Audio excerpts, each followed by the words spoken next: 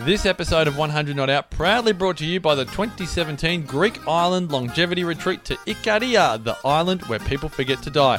To find out more and to join Damien, myself, and an intimate group of 100 Not Outers, go to www.100notout.com. That's 100notout.com.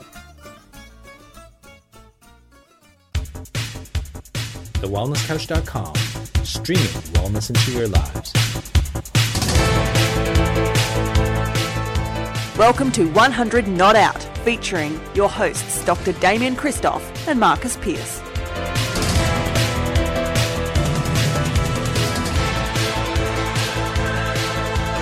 Hello and welcome to 100 Not Out, a weekly show dedicated to helping you master the art of aging well. My name is Marcus Pearce, and here I am with the co-founder of The Wellness Couch and The Wellness Guys, the great man himself, Dr. Damien Christoph. How are you, pal? Great, Marcus. We are about to get our frequent flyer points up and running. We are on our way over to Montevideo in Uruguay, and let me tell you why. One of our great friends, Guy Lawrence at 180 Nutrition. Isn't he a good bloke? He's a legend. He did a sensational interview with our next guest, and we just had to bring him on to 100 Not Out. Dr. Mario Martinez. That's a great name. I love the way you say it. Dr. Mario Martinez is a US clinical neuropsychologist who lectures worldwide on how cultural beliefs affect health, longevity, and success. He is the author of the best-selling book. How's this for a book? The Mind-Body Code: How to Change the Beliefs That Limit Your Health, Longevity, and Success. He is the founder of Biocognitive Science, a new mind-body paradigm that investigates the inherited causes of health and the cultural learning of longevity. Here to tell us more and to provide what I think is a completely new slant that we haven't explored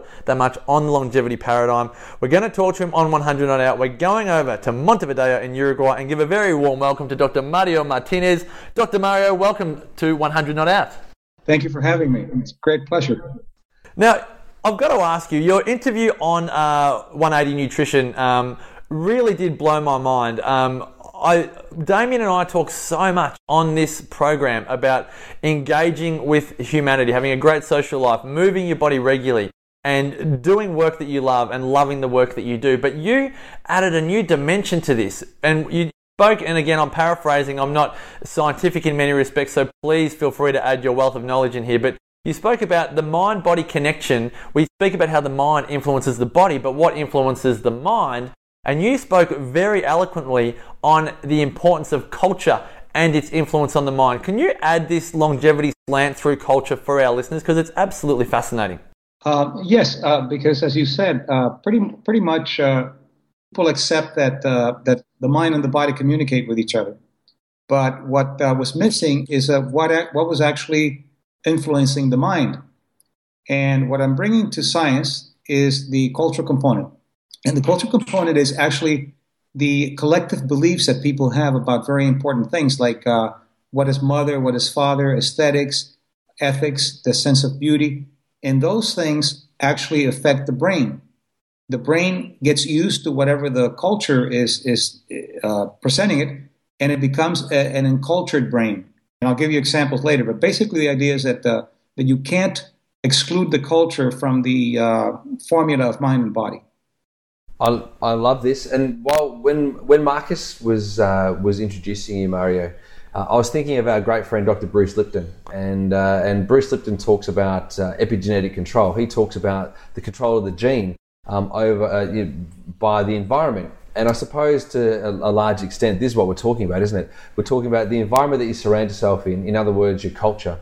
The people that you deal with, your belief systems, how much time you spend on your iPhone, on your smartphone, all those sorts of things actually influence the way in which your body will express itself. We find it fascinating because we travelled over to a little island in Greece called Ikaria. And in Ikaria, we see that they have a very rich culture. And their rich culture is far more advanced and so much more rich than the culture that we have here, which is only 230 years old. How limiting is a smaller culture over the expansion of a larger culture on our health and well-being and our longevity, do you think? Well, it really depends more on, rather than the size of the culture, whether they're collectivist or individualist. So, for example, Australia, UK, US are very individualist. The importance goes on the individual development, on the individual achievements. But if you go to another culture, Japan, China, Korea, they're more collectivist. So it's more like the cooperative component of the group and the actual protection of the group. And even when you give tests, when you give memory tests to people in the East and the West, for example, you show them pictures, and the people in the West, individuals, remember specific characteristics of the individual. But the people on the Oriental side, they basically remember interactions. So, for example, if you have somebody sitting on a bench at a park, the individual societies will remember, well, he's wearing a green shirt and he has blonde hair. But if you ask someone who's Asian from the collective, they'll say, well, he's sitting next to a tree and the tree is next to the water. It's an interactionist kind of thing. And even further, when you look at, for example, the psychoneuroimmunology, how thoughts and emotions affect the immune system and the nervous and endocrine system, shaming causes inflammation. It's known now that when they shame you, you notice people turn red and their temperature goes up. And the immune system is responding as if there's some kind of a pathogen there. And it's basically a word that says you're stupid or something that causes you to feel ashamed. So if you shame someone in the individualist culture, they will have an immunological reaction, molecules of inflammation like tumor necrosis factor and interleukins 2 and so forth. They'll cause inflammation. But if you shame someone in an Asian culture, they will only have inflammation if they consider that the group was shamed, not the individual. So you see, the culture will determine how the immune system is going to respond to a certain degree. I find this absolutely fascinating, Dr. Mario, and I think for everyone listening who have come from, let's say, a European culture where it's all about the family, and so if they are, say, shamed at school, they would, say, share it with their family or their wider community, and they would be loved and cared for and the rest, whereas we have a fierce independence, I call it, in, say, Australia or, say, England or whatever, and it's if we are shamed, not only do many of us feel like we don't know who to go to or where to go to, but we also project that shaming onto ourselves. And hence, what Dr. Mario is talking about, inflammation and chronic disease and the rest of it rise. My question is the answer to that or the antidote to that, because most of our listeners probably say, in Australia or in the US or the UK where he talks about that individualist nature, is the answer that, or the antidote to that we must heed the wisdom of, say, the Asian countries and many European countries and create a tribe so that when the inevitable challenge comes up of some disempowering experience or challenge, that we have a tribe of people to go to help us through that process? Well, I think when I work, for example, I work with Fortune 100 companies teaching their executives to deal with the culture component of the organizational culture they create. What I try to teach is what I call hybrid leadership, which is the best of both cultures, the culture where the company comes from and the culture where they're operating. So the same thing would be, you want to take the best of the collectivist culture, like the connection with the family and the importance of the tribe, but you also want to take the individualist component where the individual also has a place and can actually accept their worthiness and their self-esteem. Because some of the collective cultures, for example, Nissan made a major mistake in the United States when they started, because they were bringing their administrators were Japanese, which are used to basically giving credit to the group at the expense of the individual. So when an individual would do something right, and let's say the administrator would say, "You did a great job," and he would say, "Thank you. That's very nice." That was not the right answer. You had to say, "I'm nothing without my group." And although Nissan they were paying great salaries, they had childcare and everything, they had a very high incidence of chronic illnesses because of that issue of not allowing self-esteem to value the individual. So I think it's a hybrid it's a combination of what you're wanting of the best of two cultures. That's really nice. I know that in Australia, in a corporate sense, they really struggle with giving feedback. We do feedback sandwiches over here. So a feedback sandwich is say something nice and then slap them and then say something nice. And so they kind of, it's this bruising, but we still love you kind of thing. And that doesn't work because if you, for example, Your biology is going to listen to what you're saying. The biology is very symbolic. It's biosymbolic. And if you do something to somebody that makes them upset, or you scare them, or you say something negative, they're going to have a stress reaction. They're going to have cortisol, norepinephrine, and other things. If you say something positive, it could be some of the more positive hormones like oxytocin and endorphins. So let's say you say to somebody, you did a great job, but let me tell you, you screwed up over here. It's a mixed message. The biology doesn't know how to respond. So it doesn't have any value. The reinforcing value is actually canceled out. And what the person remembers is the negative rather than the positive. So it's very counterintuitive that what I try to teach executives that it's not what basically they're using rat psychology, the 20th century, which doesn't work. Not even for rats. Rats get sick when you treat them like rats. So imagine what happens when you treat human beings like rats. Obviously not going to work. You've spoken already about culture and behaviour, and I'd like to have a go at intertwining these, because some of the research that I've done into the work that you do, I find absolutely fascinating, and I have no doubt Damien does as well, and our listeners, and I'd love to draw on this. You've spoken before about, and you've already mentioned about the physiological response to shaming. I've also heard you talk about, our belief systems, or the belief systems in a wide population of, say, people with cancer, and also some, I don't want to necessarily call it personality types in a simplistic way, but the global beliefs of, say, people with, say, diabetes. Would you be happy to share what your research has shown you in, say, the way that people are aging and developing chronic disease, and the global beliefs that they may have that you think are contributing to this? Well, part of it is just that science studies the average.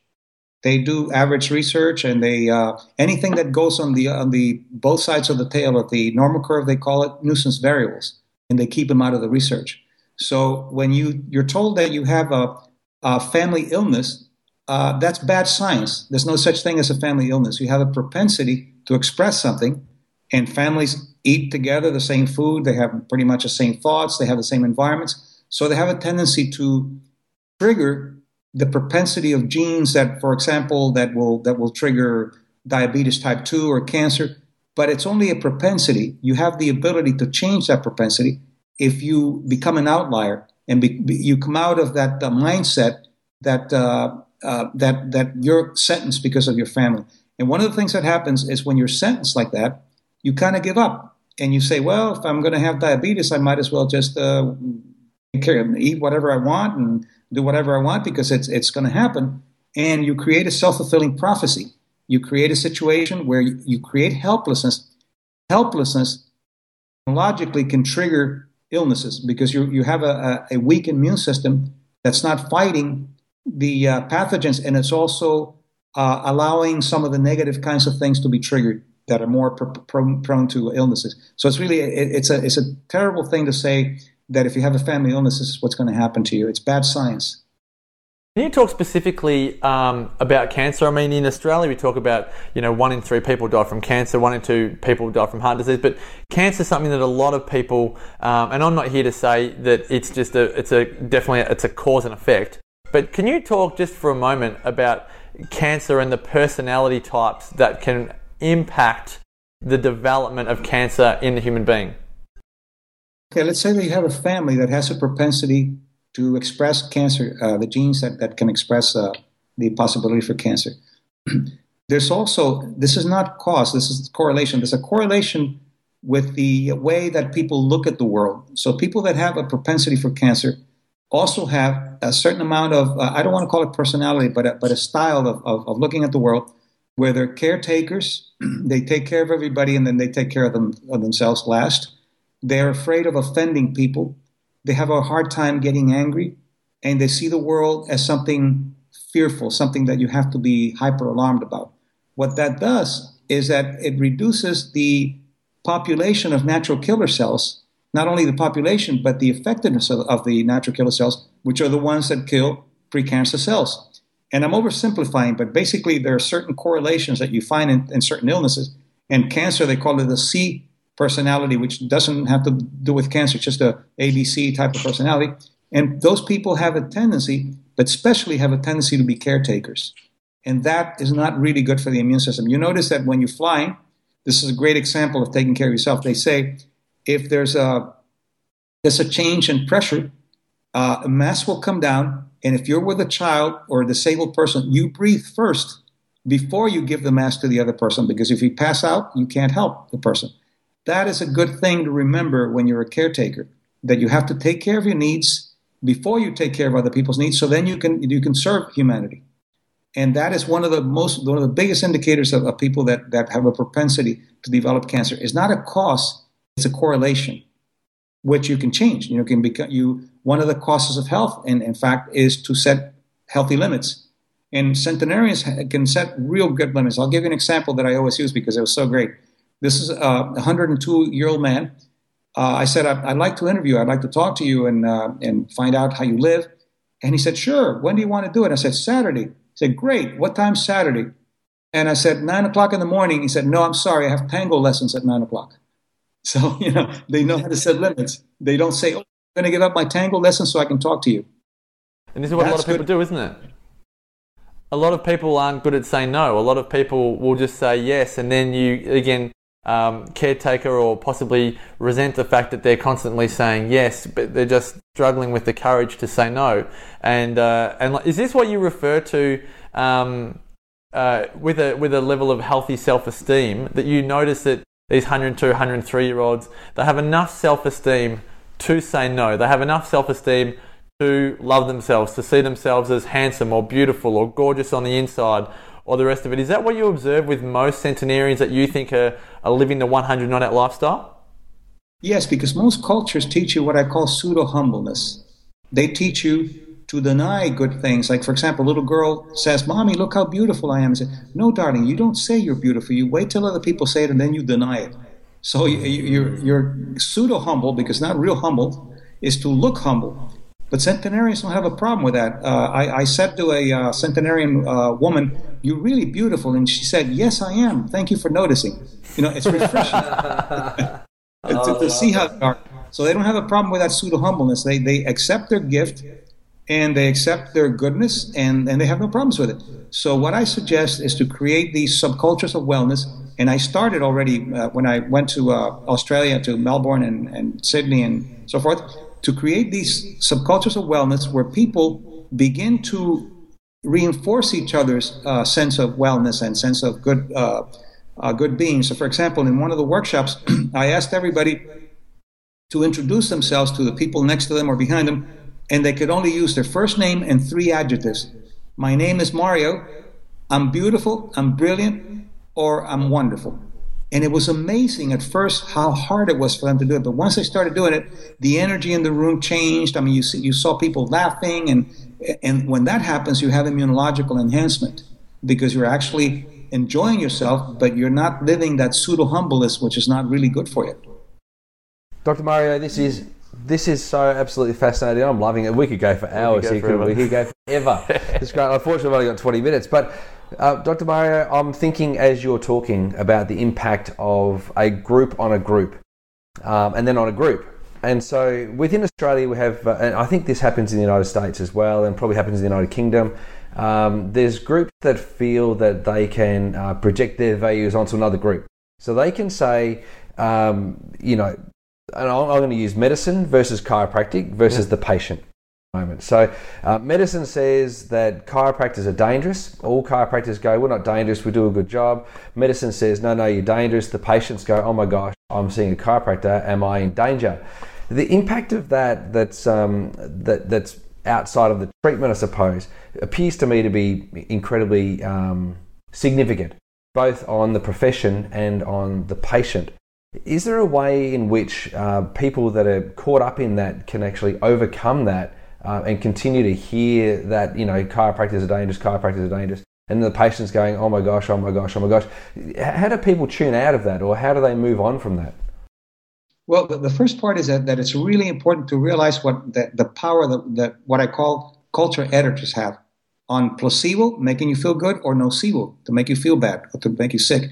And culture editors are people that cultures will give them power in a particular context, like a doctor in a clinic or a priest in a church and so forth. So the first thing is to be aware that those people can have a lot of power in what they say and how they affect you. And second, I think you have to become a very informed consumer, and then ask the practitioners who are their patients, and if they can talk to their patients, and also learn what the limitations of each of the professions. For example, if you have heart problems, and you might want to go to a cardiologist, but if you have some kind of a back problem, you might want to emphasize a chiropractor. And the key is that not one profession has an answer for everything. So you want to learn to be an informed consumer, and then demand from your practitioners to give you information of why they're going to do something and how that's going to work, rather than just take it and assume that they know more than you do. They know more physiology than you do, but you know your body better than they do. So it's really an interaction of the two. It's a co-authoring of health. I've got a question. We seem to live in a world where if we're not happy all the time, there's something wrong. We should go up to people and go, "How you going?" Go, "Yeah, we're really well, thanks." When deep inside there's inner turmoil, there's conflict, there's relationship challenges, or work challenges, or financial stress, or the rest. But I find it.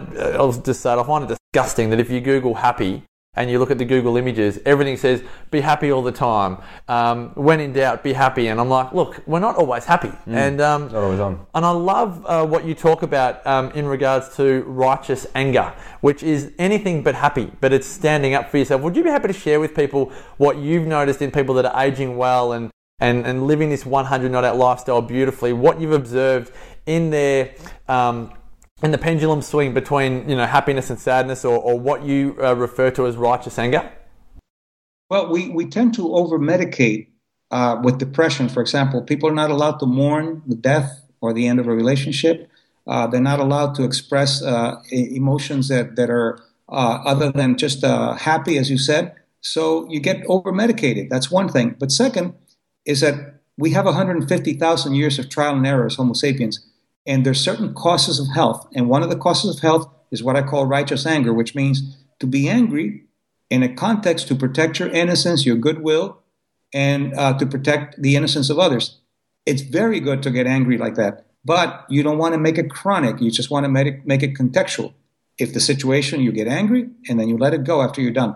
But you don't want to be happy all the time. You have to have the range of emotions that we've developed as human beings for hundreds of thousands of years. And selling you that happiness, Pollyannish kind of thing is worse than, or as bad as being angry all the time. Because I think you hit the nail on the head.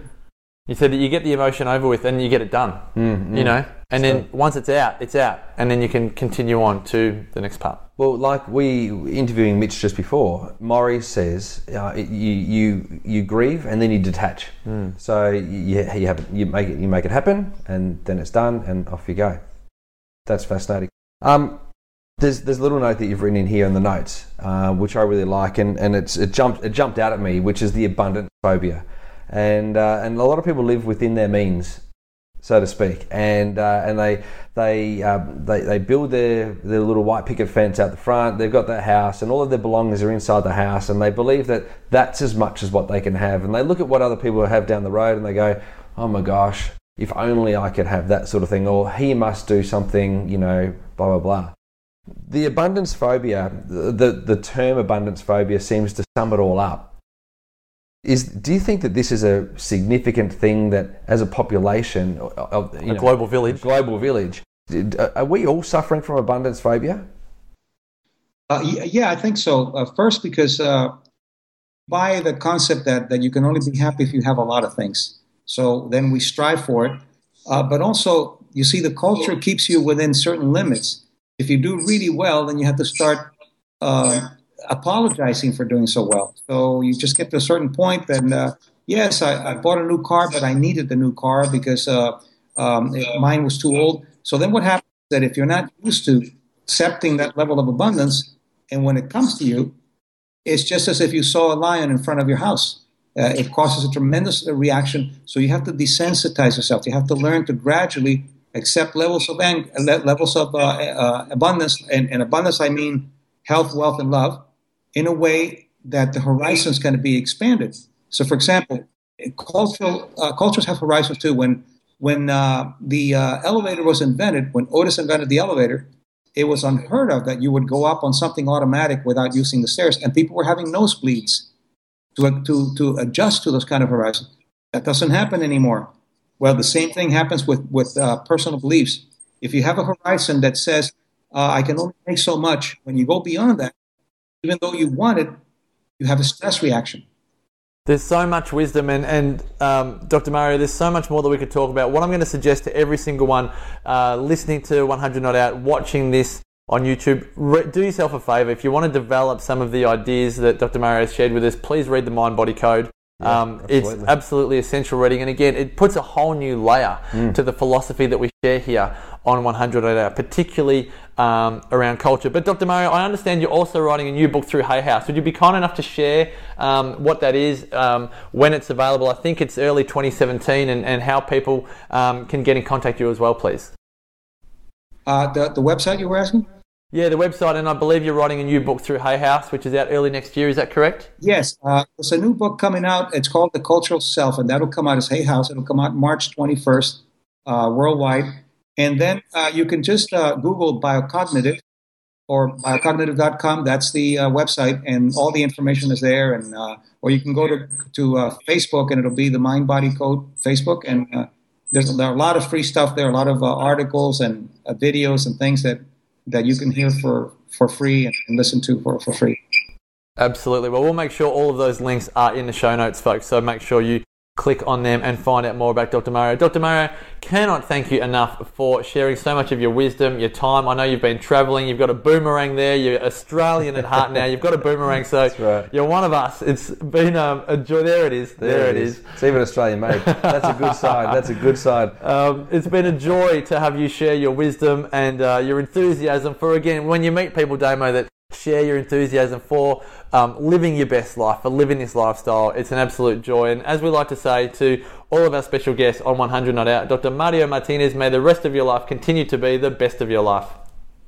Thank you so much. It's a pleasure having you. Bye-bye. Thanks a million, guys. Now, please make sure you go to thewellnesscouch.com, find out more about The Wellness Couch with all 22 podcasts there. Go to the website that we've referred to for Dr. Mario, and to find out more about Damien, go to DamienChristoph.com, myself, MarcusPearce.com.au. And until next time, continue to make the rest of your life the best of your life. This has been a production of TheWellnessCouch.com. Check us out on Facebook and join in the conversation on Facebook.com/The Wellness Couch. Subscribe to each show on iTunes and check us out on Twitter. The Wellness Couch, streaming wellness into your lives. Whilst the Wellness Couch presenter endeavor to provide accurate and helpful information to their listeners, these podcasts cannot take into account individual circumstances and are not intended to be a substitute for health and medical advice from a qualified health professional. You should always seek the advice of a qualified health professional before acting on any of the information provided by any of the Wellness Couch podcasts.